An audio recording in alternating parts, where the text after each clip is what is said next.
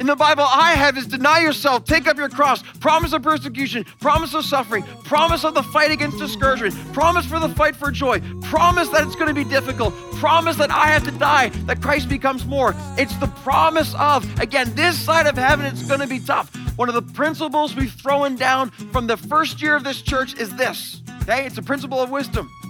Align your expectations with what the Bible actually teaches. What does the Bible teach? This. It's going to be tough. What we do is we trick ourselves into thinking, oh, it's going to be simple, easy, no problem. And we've just moved out of God's will for our lives because that's not what God says. I wanna be in the light as you are in the light. I wanna shine like the stars in the heavens. Oh Lord, be my light and be my salvation. 'Cause all I want is to be in the light. Yeah. All I want is to be in the light.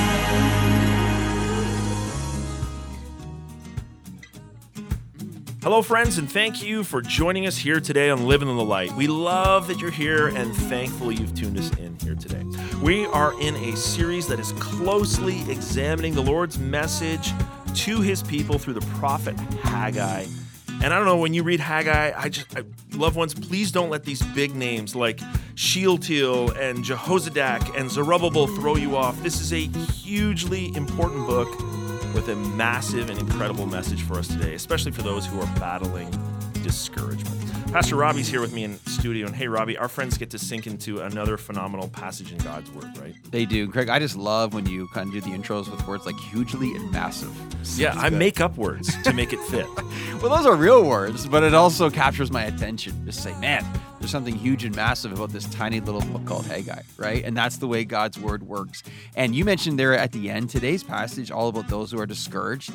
It's amazing. Haggai starts off and he kind of calls the people back, and the Lord uses that, and the people, they get to work and they're fired up. This is a lot of our lives. You know, we say, oh, we're excited, we're on a bit of a roll, and then all of a sudden opposition comes, and then all of a sudden something happens, and all of a sudden our sin gets a hold of us, and then we get so discouraged. What do you do when you get to that point? I mean, that is basically where life is lived. This is where we find about those who are going to press on in Christ and those who are going to fall away and just become irrelevant. Well, Lord, help us not to be the latter.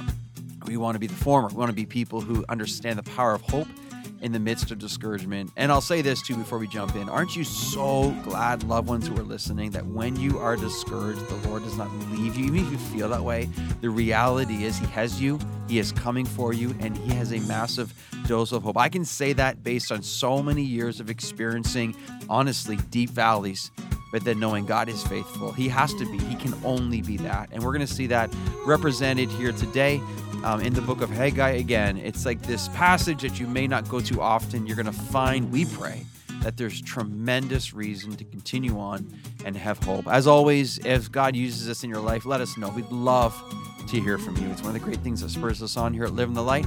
And we pray that God's Spirit, by God's truth, will send you on God's way today and truly in his joy. Amen. Amen. And if you would like to reach out to us and let us know how God's been working in your life through the message and the ministry of Live in the Light, we would love to hear from you. All the details as to how to connect with us will be found at the end of our show today. All right, let's turn to Haggai chapter 2, beginning in verse 1. Again, here's Pastor Robbie with today's message, Discouragement or Hope. Morning, church. So glad you're here. Welcome to Hope Bible Church. Let's get our Bibles open to the book of Haggai. Between services, that's all. You guys are so great. I love that. I already got a few hey guys. I was going to say, between services, I went up to the parking lot and I was running out to get something from my car, and a car went by and went, hey guy. I was like, yeah, that's awesome. There we go. Hey guy. If you weren't here last week, you're very confused, but that's okay. You'll catch up later. We're in the book of Haggai, a third to last book in the Old Testament. Zephaniah, Haggai, Zechariah, Malachi. That's how I remember the last four books. And you can find yourself there, small book, but big book of change and impact. Our tagline is a call from complacency to conviction, a call from indifference to ignition. And we're praying the Lord is going to be moving among us. And Lord, come on, Lord. Like, move among us, man. Not just with me, I pray with your church and encourage. And even today in this service right now, come on, Lord, Phil and Guy, we need more of you. We need more of your Spirit. to move in our midst. On that note, there's a prayer in the back of my Bible that I love and pray often. It's there for that reason. It's actually is a hymn written by Philip Bliss, but it's called My Prayer. I want to put up on the screen for you. I just want to walk through this slowly. It's really what we're seeking to go for. I've always been encouraged by this. I pray you will too. The first verse says this, more holiness give me, more strivings within, more patience in suffering, more sorrow for sin. Yes, Lord. More faith in my Savior, more sense of his care, more joy in his service, more purpose in prayer. Notice more. Not more of ourselves, not more of the world. We need more of the Lord. We need more of him in our lives. The second verse says this, more gratitude give me, more trust in the Lord, more zeal for his glory, more hope in his word, more tears for his sorrows, more pain at his grief, more meekness and trial, more praise for relief. It's good. And then verse 3, more purity give me, more strength to overcome. I love this line, more freedom from earth stains, more longings for home. Amen. More fit for the kingdom, more useful I'd be, more blessed and holy. Yes, Lord, more Savior like thee. That is what we're praying for now in this series on Haggai. This is what we're asking the Lord to do. Only he can do it. What we need to ask and expect of him. Just to recap where we are in Haggai, in case you're joining us for the first time, but even if you were here last week, just to get on the same page, again, the context, the people were in exile in Babylon, God's people. They have returned from exile now. They are beginning to rebuild the temple. That is found in Ezra chapter 3 and 4. But the opposition rises up to the rebuilding. The work stops. The people get discouraged. The people then move into apathy and complacency. Fast forward 15, 16 years later, Haggai, a prophet, is raised up by the Lord to shake the people from their self-indulgence. And the work begins again. That's chapter 1 of Haggai. However, what happens is only a few weeks later, God's people once again find themselves discouraged. And this is where we enter into Haggai chapter 2. And what we find here's our sermon title, we find it's a battle of discouragement versus hope. There's a battle of discouragement versus hope. But God now uses Haggai, we pray this happens today, to bring encouragement to his discouraged people. Now, when we're in God's word, allow me to point out something that sometimes we can miss. It's the obvious, but we're often, again, we're gazing so much, again, at the trees that we miss the forest, right? So we want to be close up in God's word, want to step back sometimes and observe what is happening to a greater degree across God's word. And what that is right now, I want you to notice God's people are discouraged yet again. And God encourages them. I want you to think of the totality of Scripture and how often, again, we have exhortations to not give up, to persevere, to fight through discouragement. So let's just step back far enough and recognize this. In the Christian life, to truly follow Christ, ready? Discouragement is normal. Discouragement, you should be ready to fight against discouragement. Here's what also is normal in the Christ follower, again, person life is, listen, there will be a fight for joy on a daily basis. To fight for joy is normal. If you find yourself in that place right now and you are fighting for joy, welcome. Welcome to the calling of the Christian life. Welcome to the reality of this side of heaven. There's another thing I want you to be aware of. When you're truly going to follow Christ, listen, the temptation to give up will be prevalent. Now, I didn't say we give up. I said the temptation to give up will be found upon us on a frequent basis. This is one of the things that God's word is trying to point out to us on a daily basis. So in this North American brand of Christianity, which is so often prevalent and so often false, often we trick ourselves into thinking life should be easy, life should be smooth, life should go the way I want it to. I won't have trial, I won't have heartache, I won't have suffering, I won't have any difficulty, because if I follow Christ, then everything works out. What Bible are you reading? That's not in the Bible I have. In the Bible I have is deny yourself, take up your cross, promise of persecution, promise of suffering, promise of the fight against discouragement, promise for the fight for joy, promise that it's going to be difficult, promise that I have to die, that Christ becomes more. It's the promise of, again, this side of heaven, it's going to be tough. One of the principles we've thrown down from the first year of this church is this, okay? It's a principle of wisdom. Align your expectations with what the Bible actually teaches. What does the Bible teach? This. It's going to be tough. What we do is we trick ourselves into thinking, oh, it's going to be simple, easy, no problem. And we've just moved out of God's will for our lives because that's not what God says.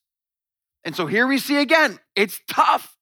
The people are discouraged. Again, we need to expect that, but it's what we do with it. And by the way, this is why this whole point of the reality of what we need from the Lord and each other, that's why this gathering right now here at Hope Bible Church is so critical.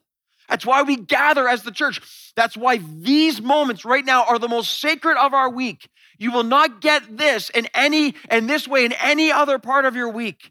To come together, to receive God's word, to encourage each other with song, to pray for one another, to find the community and the exhortation and encouragement and strengthening from fellow brothers and sisters in Jesus Christ. That's not happening anywhere else in this way. That's why this has to be the priority. The gathered church, we show up on time. We get our hearts ready. We're eager to be a part of this. We want to serve, want to encourage other people and love other people because this gathered setting is God's design for the encouragement of his church that we might last in this difficult life because all the promises of perfection are coming in heaven, not here yet, but one day soon. But for now, we struggle together in the midst of the battle of life with the hope of the return of Jesus Christ. This is the opportunity. That's why this is so special. All this right here, man. All this right here. Beautiful, powerful, and important. Don't forget that. Don't just come here, stand up, sit down, leave, go have lunch. No. This is the bride of Christ, the family of God. He died for this church. He married his church. He gave everything for his church. So let's jump into Haggai now. And I want to go point one before I read the text. And so point number one is this. When discouragement closes in, be strong and work. Be strong and work. Why? Because God is with you. God is with you. Haggai 2 verse 1. Here's the introduction to Haggai's third sermon or oracle of this text. Notice, in the 7th month, on the 21st day of the month, that is October 17th, 520 BC. Notice this is just like 3 or 4 weeks after chapter 1. The word of the Lord came by the hand of Haggai the prophet. Speak now to Zerubbabel, speak now to Joshua, the high priest, and to all the remnant of the people, and say what? Verse 3, who is left among you who saw this house, that's the temple, in its former glory? How do you see it now? Is it not as nothing in your eyes? Yet now be strong, O Zerubbabel, be strong, O Joshua, be strong, all you people of the land, declares the Lord. Work, for I am with you, declares the Lord of hosts. So I want to focus on verse 3 first. Look at verse 3. It's very telling. 3 weeks earlier, the people were fearing God, obeying God, and fired up for the work of God. But 3 weeks later, the people become discouraged by what they see, but listen, really by what they don't see as well. Now, we come to the context of rebuilding the temple. We have to understand there were elders among the Jews.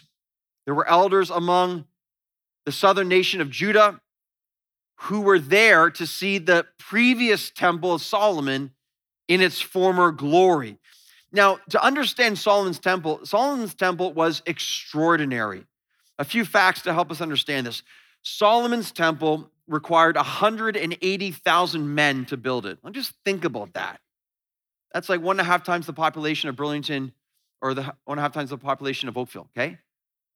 180,000 men. Took 7 years to complete. Its construction consisted of 285 tons of gold. Tons. 625 tons of silver. Tons. And bronze beyond measure.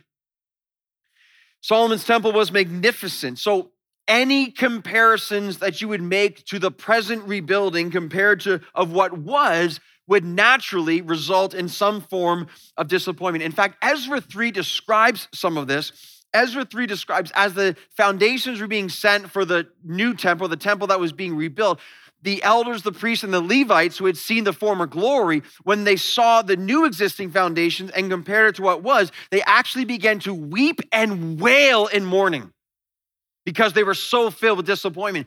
It also says the younger men that were there that did not see the former temple in its glory, they were filled with shouts of joy, and they started shouting with joy and excitement. And the text says that the weeping and the wailing from the older men and the shouts of joy from the younger men, you could not distinguish between the two. There was such a noise and a ruckus. If you look at verse 3 again, Haggai calling out to the people, they say, who see it as nothing in your eyes. So what's happening here with the elders here and God's people? They are flooded with comparison. And they were discouraged by what once was. You know what they were tempted with here? They were tempted with being those people who are all about the good old days. Are you one of those people? The good old days. Now, hey, I'm the first to say I'm thankful for the past. I'm thankful for the victories. I'm thankful for the joys. I love to look back at them fondly, but listen, to be a true Christ follower, right? To only look back and say, oh man, it was so good when. All the good old days. Nothing's any good anymore. Listen. I have to understand, man. We forget what lies behind, but straining forward to what lies ahead. We pursue the upward prize of the call that is found in Christ Jesus, Philippians 3. It can't just be about the good old days, and the people here, they were. And why were they feeling this way? Well, how could they hope to achieve what once was 180,000 workers and immeasurable wealth? Notice here the two C's that often lead to great discouragement, okay? Notice the two C's of great discouragement. Number one, comparison and drawing conclusions. Be very mindful how the enemy loves to sow seeds of discouragement in our lives. What happens? When we contrast our work with others, when we contrast our lives with others, when we start making comparisons with people, how come I don't have what she has? How come I don't live in the house they have? How come I don't have that job? How come they get this and I don't? How come they have the ministry and I don't? How come that church has this and we don't? How come there? How come the past seems so much better than now? It's amazing to me how often when we compare, and notice, when you're comparing, where are you looking? Here. You're always looking here. You're never looking here. It's always focusing on people around us. And what happens is the more you compare to what was, what others have, the less you're looking at Christ. And if you're not looking at Christ, of course you're going to be discouraged because you're focusing on the temporal and the things around you. That's what contrast does or comparison does. Again, the sinful roots of comparison that so often lead to discouragement because our eyes are off Christ and therefore we lack faith. People in Haggai's time, they were saying, well, we cannot build like Solomon, so let us not build at all. See the problem with that? It'll never be what it was, so forget it. I give up. Some of you right now, you're tempted right now. You're here and you're like, no, it's not worth it, man. Why bother? I give up. Can't do it. Never going to be what it once was. Forget it. I give up. It's futile. That is stinking thinking. And you got to address that with the word of God right now. And by the way, I wonder who's here right now and you are discouraged. You are discouraged. I love what Psalm 3 says. Psalm 3 says, behold, my God is a shield. Listen, he is the lifter of my head. And I pray so much, man, the Holy Spirit's moving up and down each row and each seat. He's coming to you and he's taking your head and hey, my child, lift your head. Lift your head and look to the Lord. Stop looking down at yourself in the mirror, all the things around you. You look to the Lord and you see the satisfaction that's found in the Lord Jesus Christ. The Lord my God is the lifter of my head. But in the lies of discouragement, enter the truth and the encouragement of God. Look at verse 4. Verse 4, he says, yet now be strong, O Zerubbabel, be strong, Joshua, be strong, all you people of the land, declares the Lord. Work. Why? For I am with you. See the two commands there? Be strong. Be courageous. Don't give up. Don't stop working for the kingdom. Work for him. And why? For I am with you, God says. That's awesome. I am with you. If God is for us, who can be against us, right? That's the reality. Apply the gospel to see what God's saying. He's listen. Don't give up. Be strong. I am with you. And last time I checked, I am God. And last time I checked, I can do all things. And last time I checked, I am sovereign. And last time I checked, no one can defeat me. And last time I checked, I hold the waters in the hollow of my hand. And last time I checked, I measure the span of the universe with my hand like this. Last time I checked, I am absolutely awesome. I am omnipotent and omniscient. And I am able to do whatever I want to do because I am God. Hey, people. Hey, my children. You be strong. You work. You work. Why? Because I'm with you. And if the people see with faith, they're like, yeah, good point, God. I like our chances, right?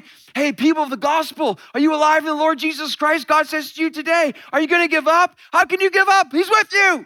He's with us. He can do anything. He's unstoppable. He's absolutely amazing. And all of a sudden, just a little bit of faith fills our hearts. We're like, yeah, God, good point. Why would I give up? I'm not really sure. You're awesome.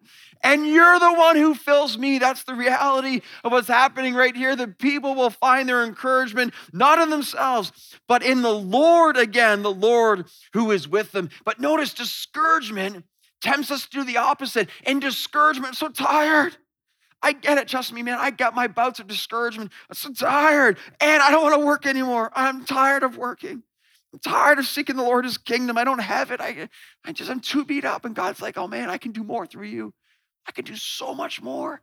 Keep looking to me. Keep looking to me. Don't look around. Listen to Satan's lies. Look to me and you will see. Think about it. Again, I got a lot of grace for all of this. How many of us look around the world that we live in? The darkness growing. We feel so tired, so exhausted, lacking courage. How many of us see the culture closing in, opposition increasing, becoming less motivated to keep going? How many of us trying to lead our families and our children in hostile environments, overwhelmed with the pressures and weariness and weakness? How many of us hear the calling of the Great Commission and we become aware of the billions that are lost and without Christ? And we hear whispers from the enemy saying, it's too much, man. You can't do it. Just give up. It's too big. Your life can't make a difference. Look at you, just one little tiny person. You'll never add up to anything for the kingdom of God. What difference will your life make? Some of us we see, I just saw a wonderful documentary on Billy Graham just this weekend, and you're tempted to watch this documentary and see the impact of Billy Graham. How did that even happen? You're trying to be like, well, that won't happen again. Or like, well, no, where's the next Billy Graham? Or just like, unbelievable. And you're tempted, don't make your discouragement, say, can that happen again? And God's like, yeah, try me, Robbie. You see if you can stop me. Yeah, just get your eyes off yourself. Look up a little bit and let's see some faith rise and see what I'm able to do. Again, Billy Graham has passed away, okay? Thank the Lord for his life, right? The last time I checked, God's not relying upon any one man, right? God is he's building his church and the gates of hell, again, will not prevail against it. So it's to you and me right now. The Lord says, be strong.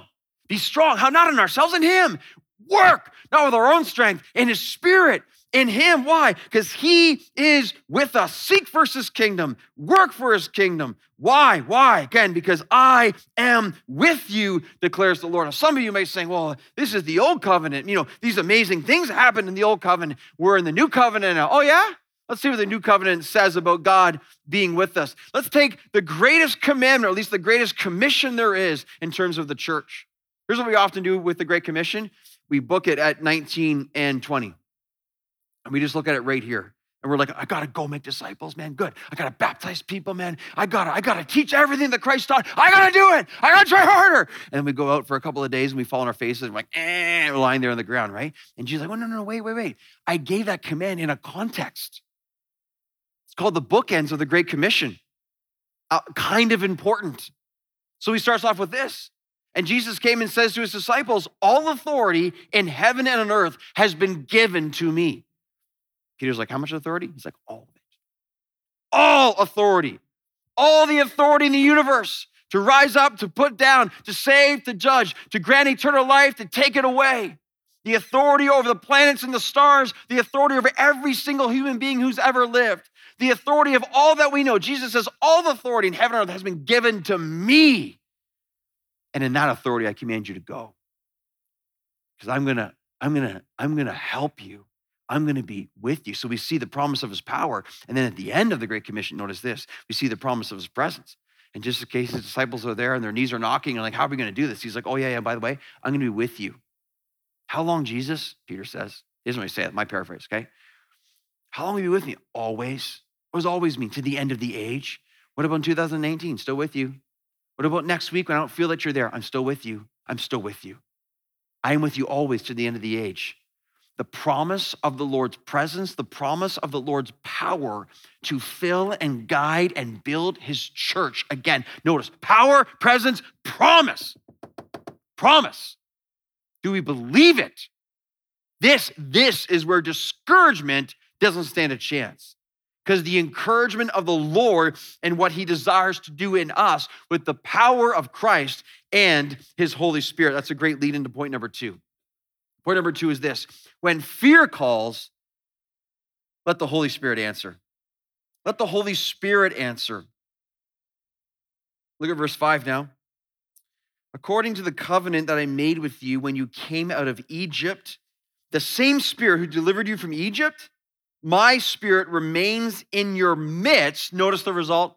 Fear not. Bam. Fear not, because my Spirit remains in your midst. So whenever I see capital S Spirit in the Bible, Holy Spirit, honestly, my eyes light up and my heart becomes expectant. I just love it. Why? Because I love him. Love the Holy Spirit. The Holy Spirit is the single greatest game changer. We sang the song today. Where the Spirit of the Lord is, there is freedom. There is freedom. Chains are broken, right? Lives are transformed only by the power and the presence and the person of the Holy Spirit. Reminds me of that song, also that song, Hosanna. When we see you, we find strength to face the day.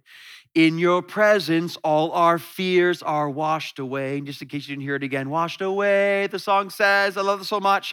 In your presence, all our fears are washed. Isn't that so true? That's so true. You're filled with anxiety. You're so afraid of whatever. And the Spirit of God, oh, I pray you know this. The Spirit of God floods your life. The Spirit of God fills you again. The presence of God overcomes you. And all of a sudden, truly, that's so well said, the fears wash away. In your presence, all our fears are washed away. Hosanna. That's good. Of course, they sing that. They sing that because the power and the presence of the Lord, it's he who does it. It's he who does it. The single greatest game changer. Question for you right now. We've got to seek the Holy Spirit. We got to pursue him. Question. When's the last time you sincerely pursued the filling of the Holy Spirit again in your life? I'm not talking about right now going, yeah, Holy Spirit, he's important. When's the last time you did something about it? When's the last time you sought him, longed for him, prayed to him, invited him, repented before him, asked so much for him to dwell your life? Hey, this summer, Ephesians 5:18, do not be drunk with wine. Do not be drunk with beer. For that is debauchery, the Bible says, but be filled with the Spirit. The ongoing filling and the desire to be filled by God's Spirit on a daily basis. And when you're filled with God's Spirit, what happens? Thanksgiving, Ephesians 5. Thanksgiving floods your life. Unity, submission fills your life. And encouragement fills your life. And you see the fruit of God's Spirit overwhelm you. Do not be drunk with wine or beer.